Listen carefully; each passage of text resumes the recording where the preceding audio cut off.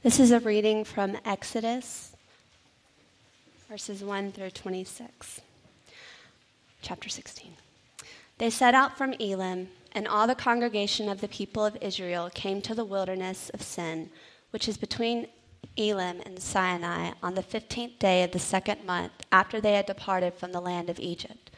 And the whole congregation of the people of Israel grumbled against Moses and Aaron in the wilderness. And the people of Israel said to them, "Would that we had died by the hand of the Lord in the land of Egypt, when we sat by the meat pots and ate bread to the full, for ye have brought us out into this wilderness to kill this whole assembly with hunger." Then the Lord said to Moses, "Behold, I am about to rain bread from heaven for you, and the people shall go out and gather a day's portion every day, that I may test them, whether they will walk in my law or not. On the 6th day, when they prepare what they bring in, it will be twice as much as they gather daily." So Moses and Aaron said to all the people of Israel, "At evening you shall know that it was the Lord who brought you out of the land of Egypt, and in the morning you shall see the glory of the Lord, because he has heard your grumbling against the Lord. For what are we that you grumble against us?" And Moses said, "When the Lord gives you in the evening meat to eat, and in the morning bread to the full, because the Lord has heard your grumbling that you grumble against him, what are we? Your grumbling is not against us, but against the Lord." Then Moses said to Aaron, "Say to the whole congregation of the people of Israel, 'Come near before the Lord, for he has heard your grumbling.'" And as soon as Aaron spoke to the whole congregation of the people of Israel, they looked toward the wilderness, and behold, the glory of the Lord appeared in the cloud. And the Lord said to Moses, "I have heard the grumbling of the people of Israel. Say to them, at twilight you shall eat meat, and in the morning you shall be filled with bread. Then you shall know that I am the Lord your God." In the evening quail came up and covered the camp, and in the morning dew lay around the camp. And when the dew had gone up, there was on the face of the wilderness a fine, flake-like thing, fine as frost on the ground. When the people of Israel saw it, they said to one another, "What is it?" For they did not know what it was. And Moses said to them, "It is the bread that the Lord has given you to eat. This is what the Lord has commanded. Gather of it, each one of you, as much as he can eat. You shall each take an omer, according to the number of the persons that each of you has in his tent." And the people of Israel did so. They gathered some more, some less. But when they measured it with an omer, whoever gathered much had nothing left over, and whoever gathered little had no lack. Each of them gathered as much as he could eat. And Moses said to them, "Let no one leave any of it over till the morning." But they did not listen to Moses. Some left part of it till the morning, and it bred worms and stank. And Moses was angry with them. Morning by morning they gathered it, each as much as he could eat. But when the sun grew hot, it melted. On the 6th day they gathered twice as much bread, 2 omers each. And when all the leaders of the congregation came and told Moses, he said to them, "This is what the Lord has commanded. Tomorrow is a day of solemn rest, a holy Sabbath to the Lord. Bake what you will bake and boil what you will boil, and all that is left over lay aside to be kept till the morning." So they laid it aside till the morning, as Moses commanded them, and it did not stink, and there were no worms in it. Moses said, "Eat it today, for today is a Sabbath to the Lord. Today you will not find it in the field. 6 days you shall gather it, but on the 7th day, which is the Sabbath, there will be none." The word of the Lord. If you would, pray with me. Our Father in heaven, we give you thanks for this time we could gather together and sing to you, pray to you, hear from you through your word. And we do ask that at this time you would speak. Through the power of your Spirit, you would make the words that we hear come alive in us and transform us. I pray now in this moment that my words would fall to the ground and blow away and would be remembered no more. But Lord, may your words remain, and may they change us. And we pray this in the strong name of Jesus. Amen. Last week, for part of the service, I got to do something that I've never gotten to do in all the years that I've been a pastor. I actually got to just wander around during the service to try to get a feel for everything that goes on during the service time. And so I went downstairs for a while, and let me tell you, it's a completely different world happening downstairs. It's a lot louder. There's different noises. There's different smells. It's kind of this organized chaos that's down there that is beautiful in its own sort of way. And so I got to go there and spend some time in the nursery, which I actually had a whole lot of fun. Then I spent some time with the 2s and 3s, helping out the volunteers and the staff there, which do a fantastic job with the kids.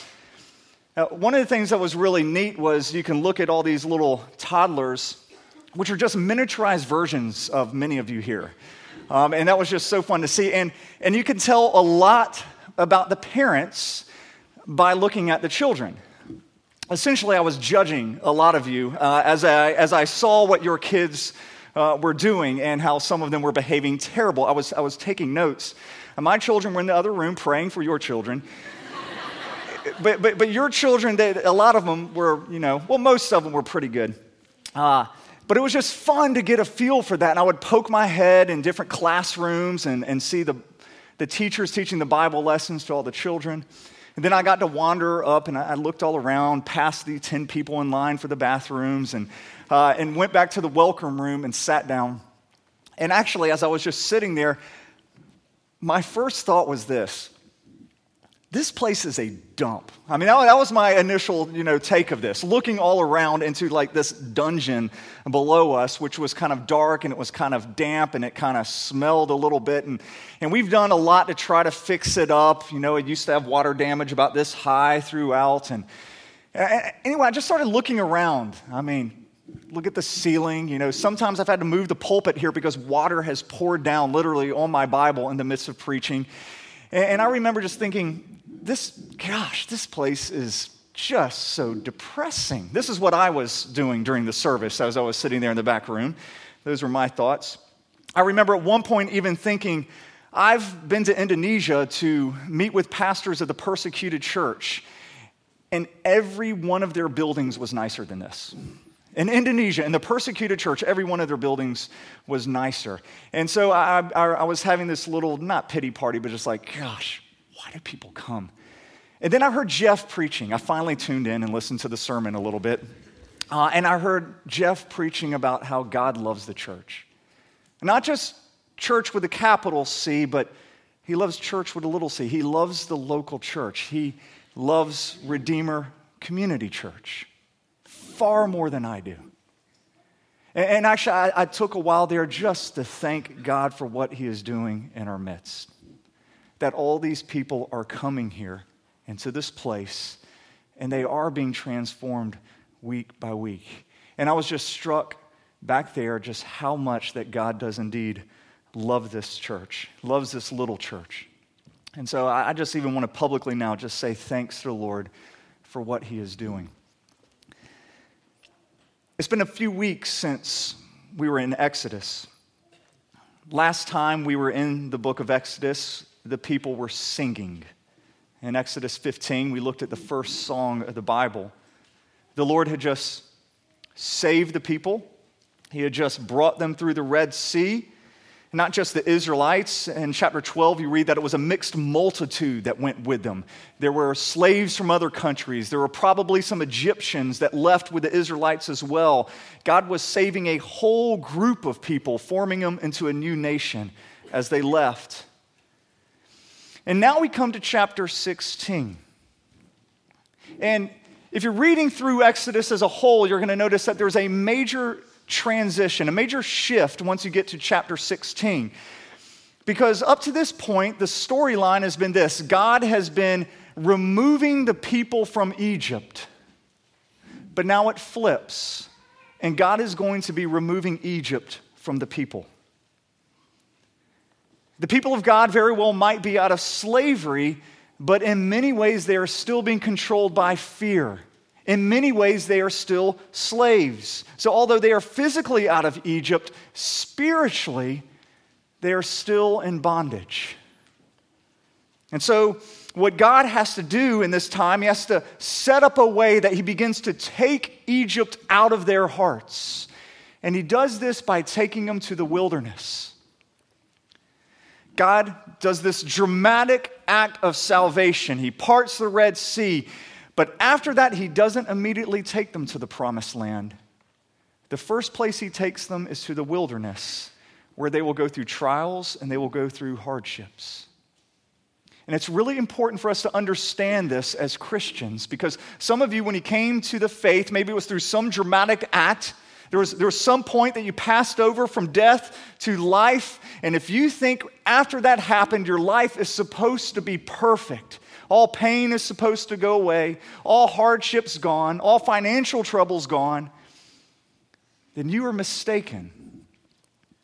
It's often at that time, after conversion, that trials begin. Take a look in the Bible sometime and ask yourself, is it the people who God has changed, are they the ones who go through trials, or is it the ones that the Lord hasn't changed? Over and over again, what you find is the people whom God has called to himself, they're the ones that have the hardships. They're the ones who have the trials. But God isn't doing this because he's cruel. He is doing this in order to teach us to rely fully on him. What he's doing is extracting Egypt from our hearts. And that's what we see here. Let's dig into chapter 16.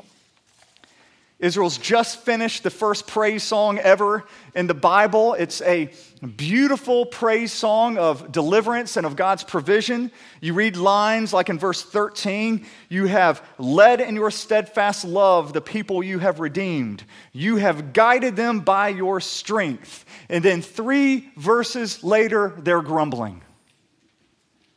Now, you kind of get the picture that the sound of the song is still reverberating in the air, and before it dies down, they are grumbling. They've forgotten everything that the Lord has done. And they begin complaining to Moses. And this is going to be a theme that we see throughout. And their complaint here is that they don't have any food. Once again, they're being irrational, they're being delusional. Look at verse 2. It says, the whole congregation of the people of Israel grumbled against Moses and Aaron in the wilderness. And the people of Israel said to them, would that we had died by the hand of the Lord in the land of Egypt, when we sat by the meat pots and ate bread to the full. For you have brought us out into this wilderness to kill this whole assembly with hunger. Now when did they ever have meat pots to the full? And it says, and we used to sit down by them. Like, you get this picture of them sitting down on the couch, relaxing, feet propped up, just eating meat. I mean, when did that ever happen to these people? No, from the morning, from when they got up to when they went to bed, they were making bricks without straw. They were slaves. There was no time to relax. They didn't have this bountiful food. So they're being delusional. And they're not just being delusional, they're being irrational. I mean, over and over again, we have seen God provide for them and provide for them. And yet now they think that God is going to starve them to death. I mean, can you see this? You know, they're walking through the Red Sea. And you kind of have people going, I don't know. It looks like a trap to me. You know, once God gets us through there, I think he's going to starve us to death. I mean, I think that's God's plan. But that's what some of these people were thinking. God did all these mighty acts. God saved us with his mighty hand, only to starve us. It's delusional. It's irrational. But there's even more than this going on. These people are delusional for another reason. And this is one of those things that I missed for so many years when reading through this. And if you understand this, it really changes the way that you view what's going on in this text. At first glance, when you're reading through this, you kind of sympathize with the Israelites, don't you? I mean, after all, they're on the verge of starvation. I mean, what happens when you get hungry? When you get hungry, you get grumpy, right? That's what all the Snickers commercials are about. You're not like yourself. Have a Snickers. You no longer are grumpy. And these people are on the verge of starvation, so of course they would grumble. Well, go back a few chapters, chapter 12, verse 38, and you're going to read this. A mixed multitude also went up with them, and very much livestock, both flocks and herds. So the Israelites, they left Egypt not just with a lot of bread, which we know they did, but they left with a whole lot of livestock, both flocks and herds. Essentially, they cleaned Egypt out when they went. They plundered Egypt. They took the wealth of Egypt with them. And this is a little over a month after they have left, and maybe they've run out of some of their bread, but they certainly have not gone through all of their sheep, all of their goats, all of their cattle. And we know this because later in chapter 17, all of the cattle and all the livestock are still there. So here, when they're grumbling about not having anything to eat, they're actually surrounded by food. They have herds of sheep, very much livestock. Yet, listen to their complaint again. You have brought us out into the wilderness to kill this whole assembly with hunger. Perhaps a better way to hear this would be, you, have brought us out to the wilderness, moo, to kill this whole assembly with hunger. Those are my farm noises, all right? They are literally surrounded by meat, which they are crying out for later. They're delusional. They have all these provisions. The question is, why didn't they use them? Well, in this day, people didn't have paper money. What their currency was their livestock. That's how you accumulated wealth. It's the currency of the day. And so what the Israelites are essentially saying here is that, okay, God, we don't want to have to dip into our savings in order to follow you where you want to take us. You're going to take us to a land flowing with milk and honey, and that sounds all good, but don't expect us to use our own provisions to get there.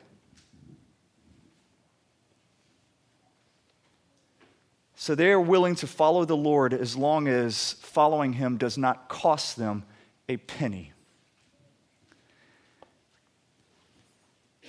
And so they grumble. They might be freed from Egypt, but they are not freed from materialism. They are not freed from greed. They have brought these things with them. They know what they are thinking is, if we start going through our cattle now, if we start eating some of our sheep now, then what happens when we really go through those? Then we would actually have to rely on God, and we're not ready to do that yet.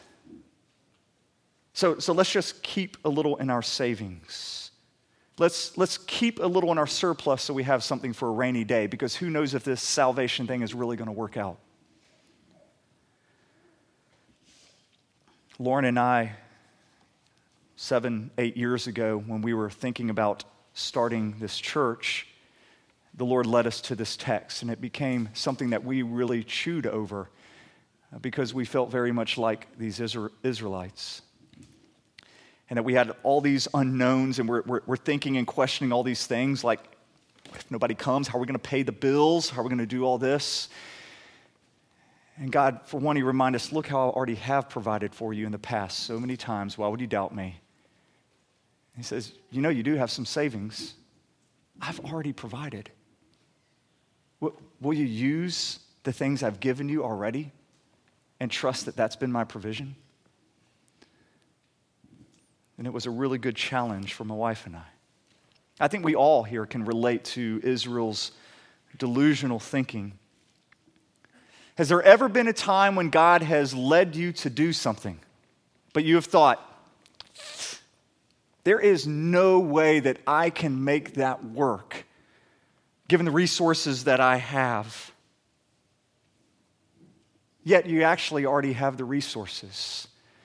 There's just part of you that says that is untouchable. God, you're going to have to bring in additional things because what I already have is untouchable. If you want me to give more, then you're going to have to give me more. If you want me to be hospitable, then you're going to have to give me a bigger house. And all along you ignore the resources God has already put before you. I think we have all had this delusion. Yet what I find amazing about this story is that God doesn't get angry. He doesn't get angry. There's not one word of rebuke here. I mean, think of everything Israel has just said. Hey, God, I know you're trying to take care of us, but we liked it more when we were slaves. And we think you're evil because you're trying to take us out here and kill us. And yeah, although you gave us the plunder of Egypt, we don't want to spend any of that. You got to do something more for us. Despite all of that attitude, all of that grumbling, God does not rebuke them. Not a single harsh word. Instead of raining down judgment, what God does is rain down bread. And He provides for them. He gives them quail, meat that night to eat, and then He gives manna for them in the morning. And He does it for them in such an amazing way. In the morning, they wake up and there's just this kind of flaky, sweet, edible stuff, manna, which just means, what is this? And it's all over the ground for them to eat. And all they have to do is each day go out and gather it. Food just all over the ground for them to gather and to eat. Now, God had an infinite number of ways that He could have provided for His people here. An infinite number. For starters, He could have just taken them straight, the most direct route to the land flowing with milk and honey. Problem solved. Or He could have just sustained them. He could have just said, you don't need to eat, I will just sustain you. Or he could have had them wake up and every morning there's, bacon, eggs, biscuits, there's OJ, breakfast in bed every morning. He could have done that. That is no more weird than manna, okay? That is not any more weird. He could have done this anyway. But instead He chooses to do it this way. And just in case you haven't picked this up as we have been going through the book of Exodus, God doesn't just do miracles to do miracles.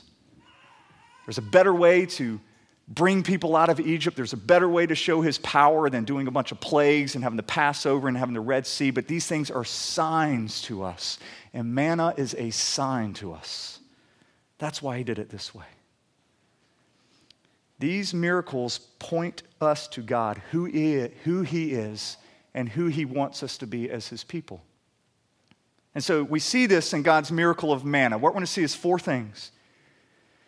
We see here that God decides to feed the Israelites this way for 4 reasons. 1, to teach them to seek Him daily. 2, for them to seek Him in community. 3, for them to find their rest in Him or to seek rest in Him. And finally, to seek His Son, Jesus. So let's look at each one of these. Seeking God daily. Up to this point, the Israelites have not had to do a thing. They've been completely passive in regards to their salvation. They've not done a thing. Now God tells them that they have to be this active participant in regards to their day-to-day sustenance. They're going to have to start working. And everything they do up to after this point is either going to bring them closer to the Lord or farther away. And hear me, God sets up a system where every single morning they were either going to have to trample on God's grace or they were going to have to receive it.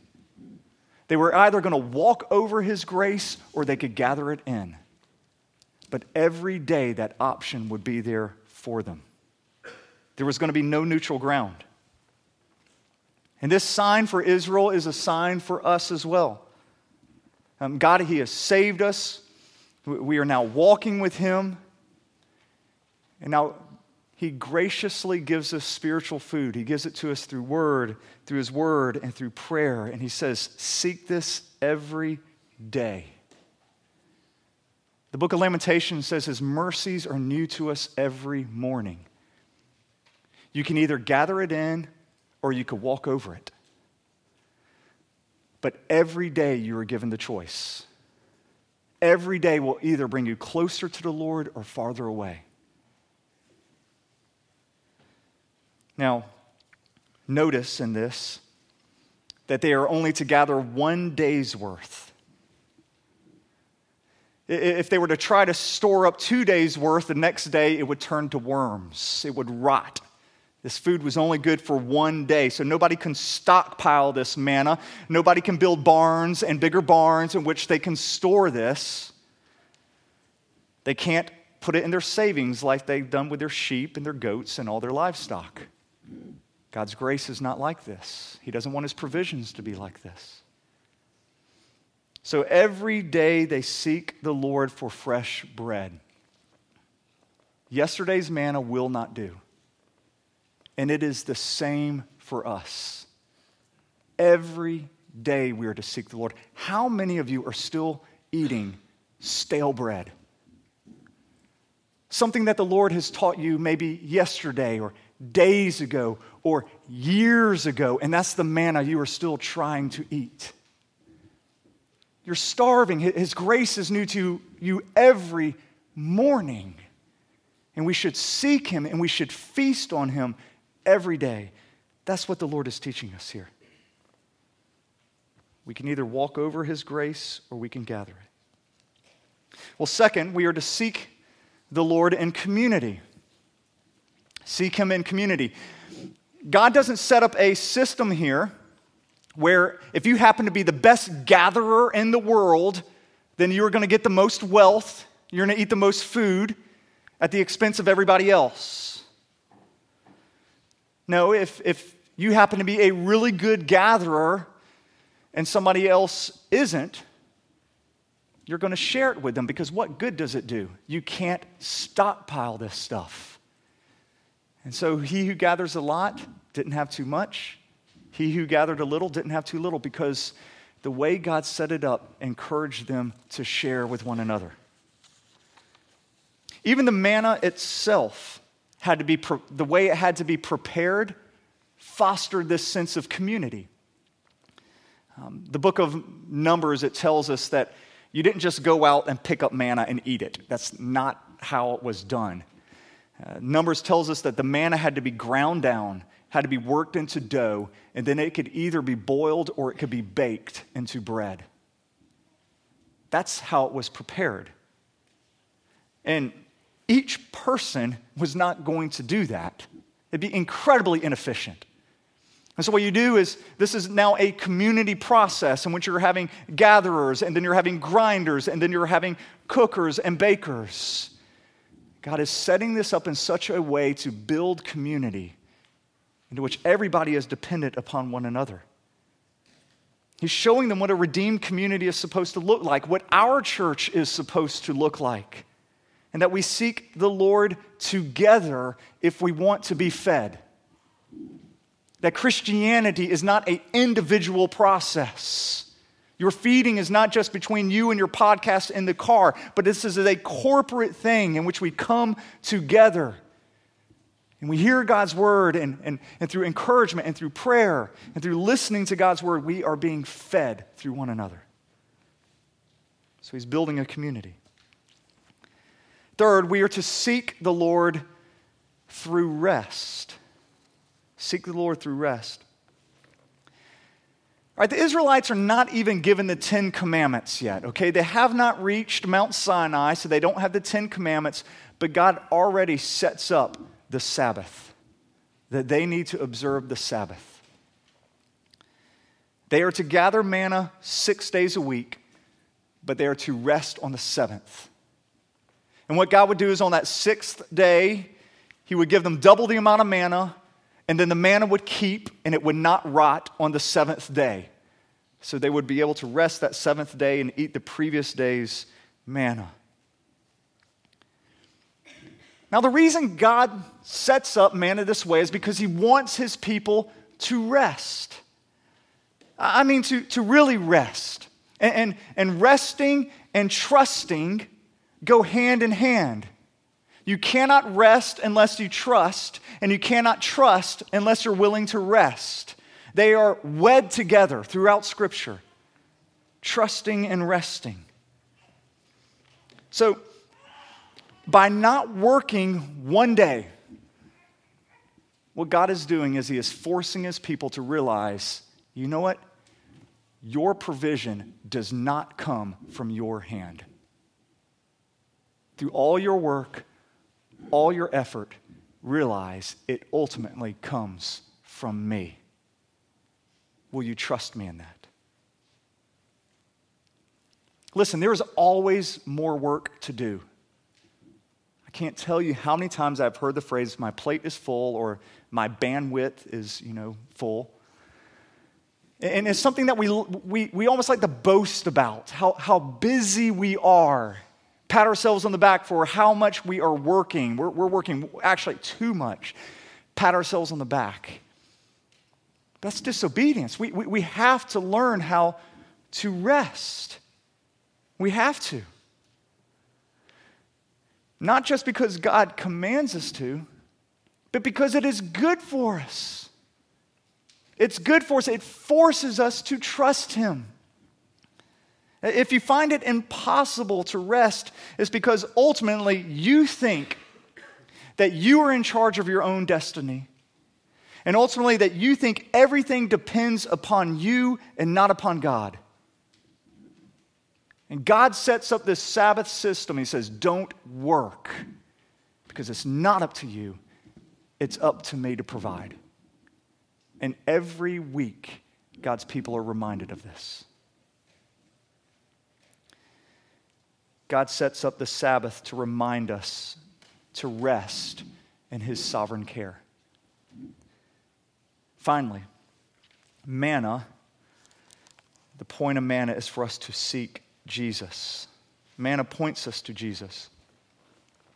We've looked at how you can apply this text.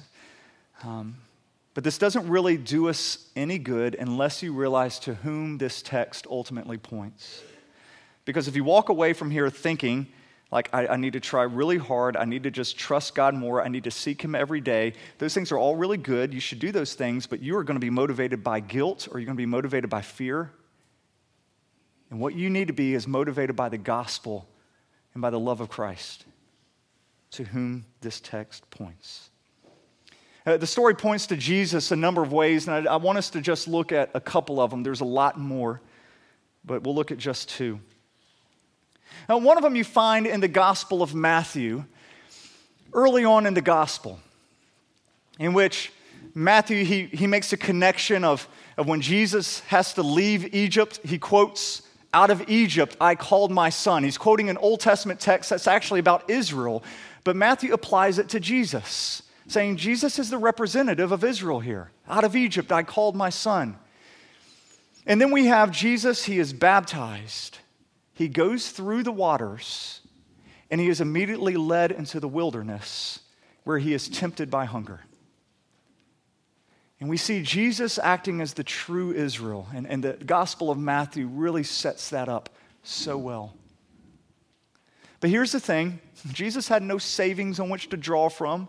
Jesus was truly hungry, 40 days without food and without water.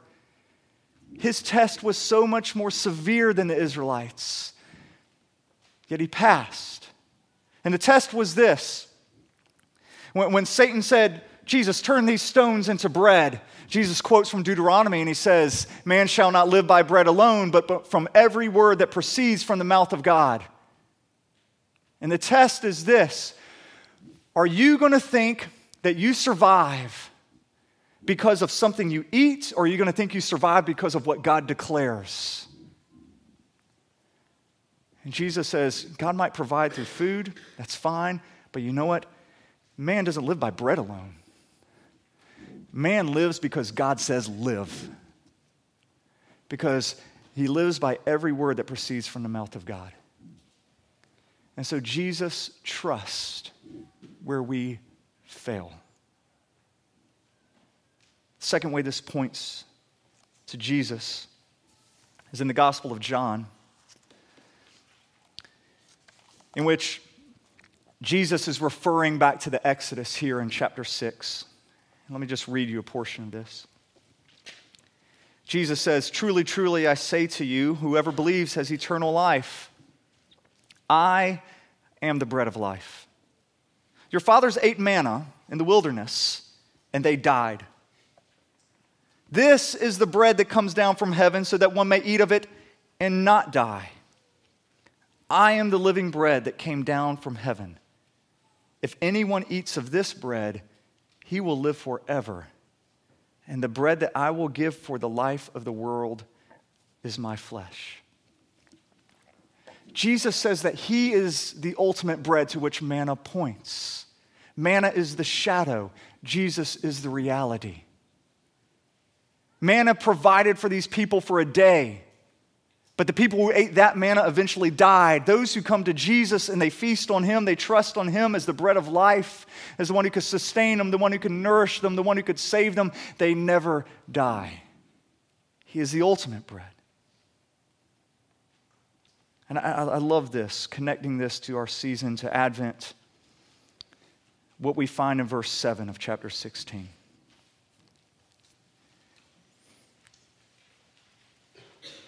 We read these words.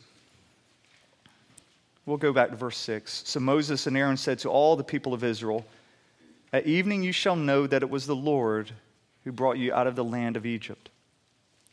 And in the morning you shall see the glory of the Lord.'" Way back, I said we are studying Exodus because of the vocabulary it gives us. It's the building blocks of the Christian faith. It's where we come across for the first time words like redemption, words like salvation, words of like being freed from slavery. We gain our Christian vocabulary from Exodus. Well, here is the first time we find the phrase, "the glory of the Lord," right here. This is how the Lord introduces it to us. And it appears in the context of God providing for his children by raining down manna, bread from heaven. Now, John 1:14 says this, and we read this every Christmas. "And the Word became flesh and dwelt among us, and we have seen his glory. Glory as the only Son from the Father, full of grace and truth." Here in Exodus, we find how are we introduced to the glory of the Lord? Well, it's when bread comes down from heaven and meets our needs. You want to see the glory of the Lord? Look at that. And that is amazing because up to this point, think of all that they have seen. They've already had the fire leading them at night. They've already had the cloud leading them by day, but the glory of the Lord hasn't been there yet. Here, God says, you will see the glory of the Lord in the morning when you see bread coming down from heaven.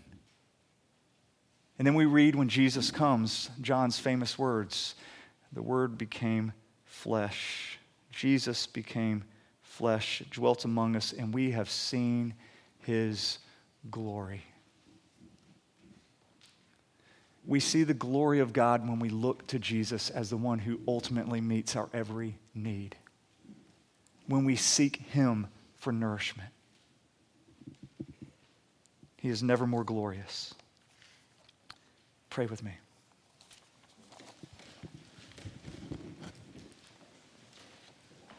Jesus, we thank you that you are the bread that came down from heaven.